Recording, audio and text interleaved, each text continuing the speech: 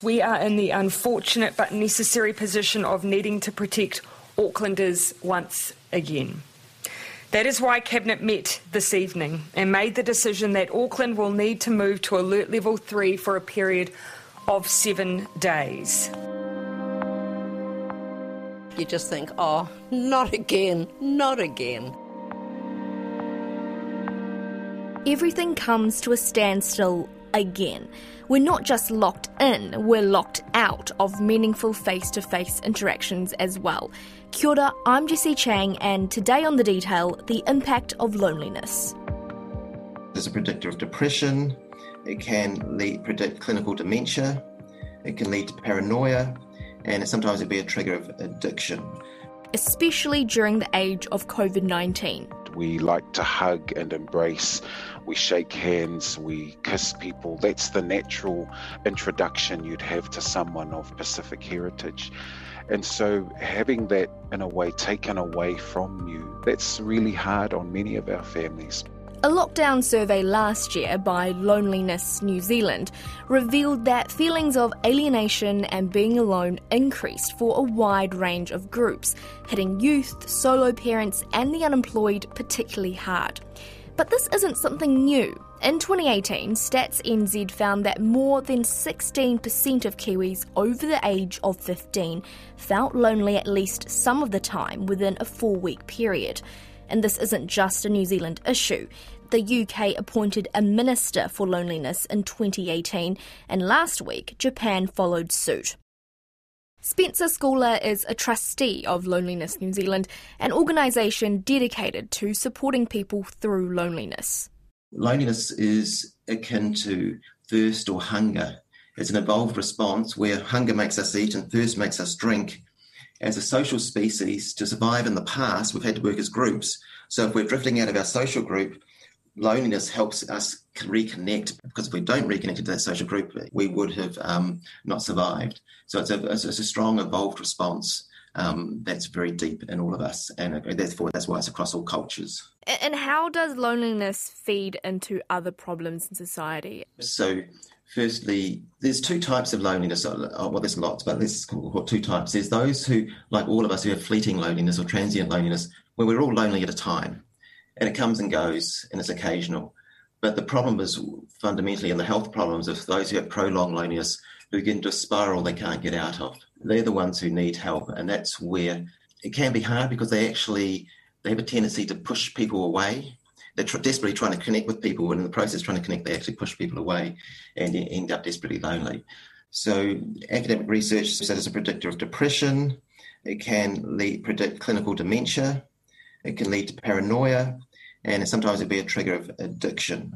So you've got those kind of connections to mental health issues, and loneliness is more often precedes mental health issues than mental health issues precede loneliness. So it can be potentially used, this is something we're discussing with the Mental Health and Wellbeing Commission, as an early warning system or a way of targeting early to reduce the pressure on the mental health system. At a more general level, if you're thinking more broadly of loneliness as the opposite of having good social connections and meaningful relationships across all our life, then if we had poor social connections and lack of meaningful relationships, then this leads to more general issues in society like family violence, potentially suicide because we're not discussing problems in a healthy way, potentially bullying because we're not able to act in a constructive way. These things are more likely, I believe, these to be proven, but I believe more likely these issues would arise.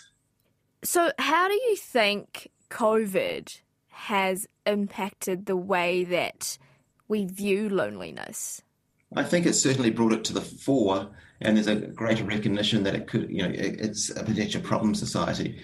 This is something that's been building for about 10 years, the awareness of loneliness, and around the globe, it's certainly increasing awareness. So I think it's been a great increase in awareness, but there's still a lot more work to be done to go beyond the initial focus on social isolation and actually address loneliness, which is a completely different phenomenon again, and how to help people through that. Last year, we did a report after the first lockdown, level 4 lockdown, on prolonged loneliness, which is loneliness where people are lonely most or all the time. At the time, we found very high levels of loneliness, especially among youth age 15 to 24, sole parents and unemployed. We expect that there will be same type of loneliness in the same groups. So we can see over time it's usually the same groups that are vulnerable to loneliness. So we expect similar groups to be lonely. At the same time, there are different circumstances here, which means that while we expect there to be more loneliness, we don't necessarily expect it to be quite so high. And some of the reasons for that are hopefully this lockdown is going to be shorter in time. There's greater certainty in terms of there's an end date, even though it may get extended, but unlikely. There's more acceptance of the new norm, if you like, and we are operating at level 3 rather than level 4, which means there's more people who still can continue with their employment and that type of thing. However, on the negative side, that may increase loneliness a little bit. The mood of the nation is more negative now than it was 12 months ago. And what that means is that people have less mind space to actually reach out and connect to others during this time. So that will slightly increase loneliness. But overall, we expect there to be higher levels of loneliness, but maybe not so great as was experienced in level 4 lockdown last year. But not everyone agrees that level 3 is better than level 4. It was so drastic that we were all in this together. I think that was the really strong feeling that came across. We're all in this together, and everybody did look out for each other. I used to get more telephone calls from my family in level 4 lockdown than I ever did normally. It was really noticeable, and I really appreciated that. That just meant such a lot to me. But we are so into the "oh, not again" phrase now. Claire Russell is our producer Alexia's mum and part of her bubble, so it's okay to visit. Hi, Mum. What you up to? Oh, not a lot, unfortunately. Claire lives by herself and usually has a busy, active life, volunteering for the Citizens Advice Bureau, going to exercise classes and being involved in church life. That's all stopped. I can't do any of that during lockdown. No, it just all shuts down. When you hear that Jacinda Ardern's called a press conference at 9 p.m. on a Saturday. Oh, you just think, oh, not again, not again. And the first thing I do is look up at my diary and say, oh, so I won't be going to that. Oh, so that'll be cancelled. Oh, I'll bet that becomes a Zoom meeting, and I hate Zoom meetings. I hate them with a vengeance. And you just... everything that you are going to do that's your normal, that just keeps you ticking over, it's just, you might as well pull a rug out from under your feet, really. It just all goes in a flash. Do you ever have a day where you wouldn't speak to anybody? Yes, I do, yes. Not all that often, and I know if I complain to my family, they'll say, you know how to ring, Mum. But I'm also aware that they've got busy lives, and I don't just pick up the phone and ring to say, oh, hi, was feeling a bit lonely, so I thought I'd give you a ring.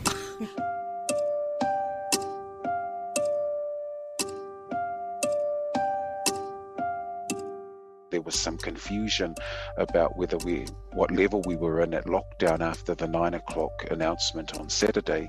There were a couple of churches that still planned to meet and went to meet, only to find out at the door that the church wasn't open and that they had moved to an online service. That's Efeso Collins, an Auckland councillor for the Manukau ward. He stresses that church is very important to Pacifica families in South Auckland, and when they aren't able to meet together, it's a big deal. Anyone who's looked at the census data will know that whilst there's been a subtle decline in church attendance for Pacific communities, I think we're sitting at close to 80% of our people attend church or attend a Christian denomination. And so it's real evidence that the church base in New Zealand is pretty much built on Pacific people. And that's why it's so important. As a Samoan, we have a saying, a base in Samoa, which says Whaavai lea tua Samoa, which means that Samoa is founded on God. And it's actually the cornerstone of the Samoan constitution. So I think it will give people a very clear idea of just how important Christianity, church, spirituality is to Pacific people. And then you transfer that to New Zealand, where my parents and their parents' generation came, and it was just as important for us here in New Zealand. So that's how important church is. So then what is the impact of not being able to meet together physically? And I mean, we've been through quite a few lockdowns already here in Auckland. So what has the effect been? I think slowly we've all adapted really well to online services because in many ways we're looking for a way to stay connected. One of the things that the church definitely did in the 60s when my parents' generation came to New Zealand was it provided a place for them to continue to meet, to fellowship. It acted as the language maintenance hub because it was your home or the church where you would predominantly speak your first language. Outside of that, at work and at school, you were speaking English. Fast forward that to today, there's been real challenges with people's inability to stay connected physically. Many will know that Pacific people, and this is probably a huge generalization, but we are naturally physically connected. We like to hug and embrace. We shake hands. We kiss people. That's the natural introduction you'd have to someone of Pacific heritage. And so having that in a way taken away from you means that you've had to adjust. And that's difficult because naturally there's something special about human touch. There's something about the human condition that means people want to be closely connected and feel people very near them. So it's been difficult for our communities, and there was real disappointment and probably sadness for many people who attended church on Sunday thinking that it was okay to because they couldn't have that human interaction, that human closeness. So it's been a tough transition for many. Yeah, and does that contribute to a lot of loneliness? Yeah, it does. It creates a kind of isolation where your family unit becomes the single unit that you're working off. And our people love to host. Our people love to be engaged with one another, which is why church is so good. You think of the number of churches that will have their services and then they'll stay for a cup of tea, or in our case, lots of taro and corned beef to sit around and eat. And often those times together of fellowship go on longer than the 1 hour or the 90-minute church service. You'll often have people there for most of the afternoon, and then they'll hang around in time for the 3 o'clock choir practice or 6 o'clock evening service. So it's been difficult to not be able to stay together, and I've missed it personally. I think I'm home with my family, and my girls love to go to Sunday school. They love to interact with the children who are at Sunday school. It's a different experience online. People look forward to that meeting of one another. People look forward to the youth group coming together where you're singing, playing games, catching up on what's happening at school, who likes somebody at school, who's got a crush on somebody. All of the things that you and I take for granted when we're talking to people, that's what gets lost when you're unable to connect. And that's really hard on many of our families. My mum is a widow, and so they have a mum's group for the widows in the church who get together as well. And often one of the things that they do is they all catch the bus somewhere because they are able to enjoy free transport, public transport, and they will meet somewhere and stay connected to one another. And that's something that's lost in this process as well. So you'll understand that it's difficult for our people because you can't just kind of roll up anywhere and start talking in Samoan and having a really good conversation about what's happening in the village unless you're with people who understand those cultural nuances, and that's what church provides. South Auckland is a centre of attention with this latest cluster of COVID-19. The news has been greeted with trepidation in South Auckland. Testing stations were soon swamped. Auckland is back in lockdown for the fourth time in a year, and people here in Otara are angry. Two of the region's newest cases broke level 3 restrictions by visiting another family in the growing Papatoetoe cluster. If people just follow the rules, then we wouldn't be in this situation. Yeah, a bit brushed off because you're trying to follow the rules and somebody's trying to go around the rules. Last weekend, there was definitely a level of frustration in the community.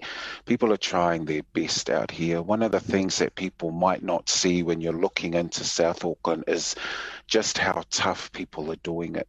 When people can't interact at church where they find a sense of solace and refuge and connection.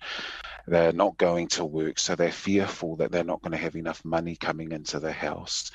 Our health services, our mental health services are stretched, and many of us are living in houses where there's not enough space for all the kids to be on devices, if there's even enough devices in the house. And so those are the major stresses that are going on with our families, which makes the lockdown all the more difficult. And if you're challenged financially and with having enough food in the house, you can depend on a number of schools locally who run breakfast programs or lunch programs. Those are the realities of being in South Auckland, that there is never enough and that people are doing everything they can to get by on shoestring budgets that feel like they're being cut all the time.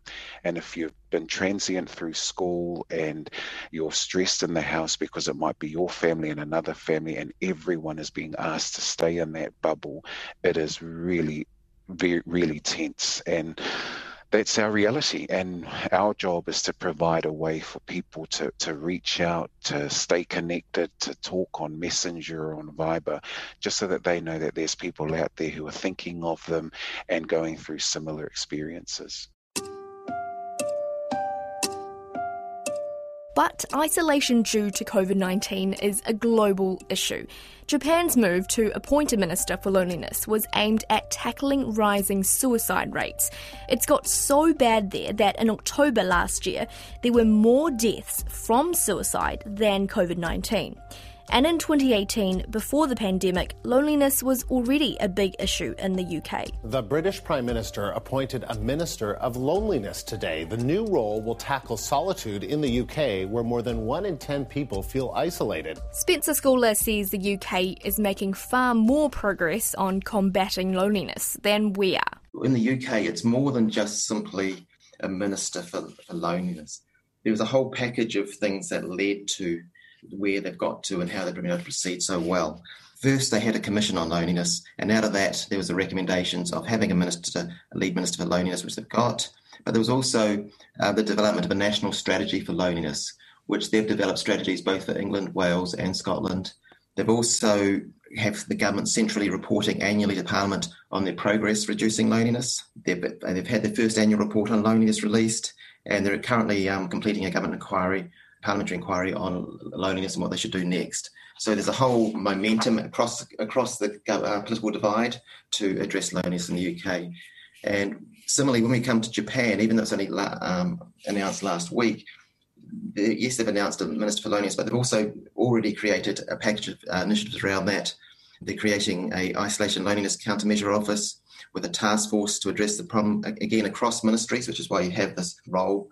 And they're already looking to hold emergency forums with advocacy groups and other players to identify what are the priorities to address the loneliness problem in Japan. You know, like hearing all this work and all these strategy and plans that they've put forward, one can't help but think, is it all just plans? Like, where is the real tangible results of how it's actually reduced loneliness? Well, they're starting from ground zero. So in the UK, they even had to start making sure they got the correct measures in place for loneliness. Their first annual report in the UK said, yes, they're either on track to deliver all their parts of their initial strategy. So that's all heading. Now they're sitting down and saying, OK, we've done all this work. Their parliamentary inquiry is starting to ask more details around, well, how do we really get to the nitty-gritty of making a difference here? So they've done the high-level conceptual parts, and they delivered those with some specific messaging campaigns, major messaging campaigns in the UK. The profile of it has been clearly articulated that loneliness is not a problem only for seniors. It's actually a society problem across all age groups and all demographics, and they're working intensively to build on that. And so clearly this is a global issue spanning across all cultures. So do you think that in New Zealand we need to be looking at something like this? We need to think about why would we address loneliness? I'll take a step back. And the first thing is that if you look at well-being, which is what the government's priority was in the last term, then there's three primary drivers of well-being if you measure it by something called life satisfaction, which is a way of quantifying it. And the first one is you need to have good health. The second one is you need to have enough income to get by. And the third primary driver of well-being is not feeling lonely, or alternatively having meaningful social connections. So they're the three drivers. They're above things like employment and housing. They stand out, and New Zealand data's done by Stats NZ analysis is showing that as well. So when we look at how we spend our money as a country, as a government, we invest in all these other areas and drivers, but the one we virtually invest nothing in is addressing loneliness and reducing loneliness. So if you want to have the low-hanging fruit to address well-being and improving well-being across the country, then loneliness is one option to clearly focus on that. And certainly we've raised that with the government as maybe there needs more focus here. And if you had a minister for loneliness, I'm not saying, or a minister, it doesn't have to be a minister, it could be a lead with a package around it that can coordinate across government, then that's one way forward. What has the government's response been to suggestions that we need to address loneliness more? Certainly, the Prime Minister wrote back to us in response to our suggestions, and we're going to take things on board as they go forward. So I've got no negativity there. It was just the momentum they had in the first term in terms of addressing well-being, and therefore it impacts loneliness. It's how you continue that momentum when they now focusing on specific activities. Nothing wrong with what they're focusing on, but it's just how you also keep the big picture as well, and loneliness is part of that big picture in terms of improving well-being. I know I'm lucky, but it still doesn't stop me feeling quite down sometimes. Yeah, I'm very aware that I live on my own. But it's life, and feeling sorry for myself won't make things any better. But yes, I dread it now. I really do.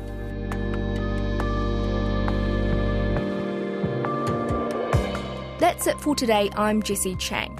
The Detail is brought to you by newsroom.co.nz and made possible by RNZ and NZ On Air.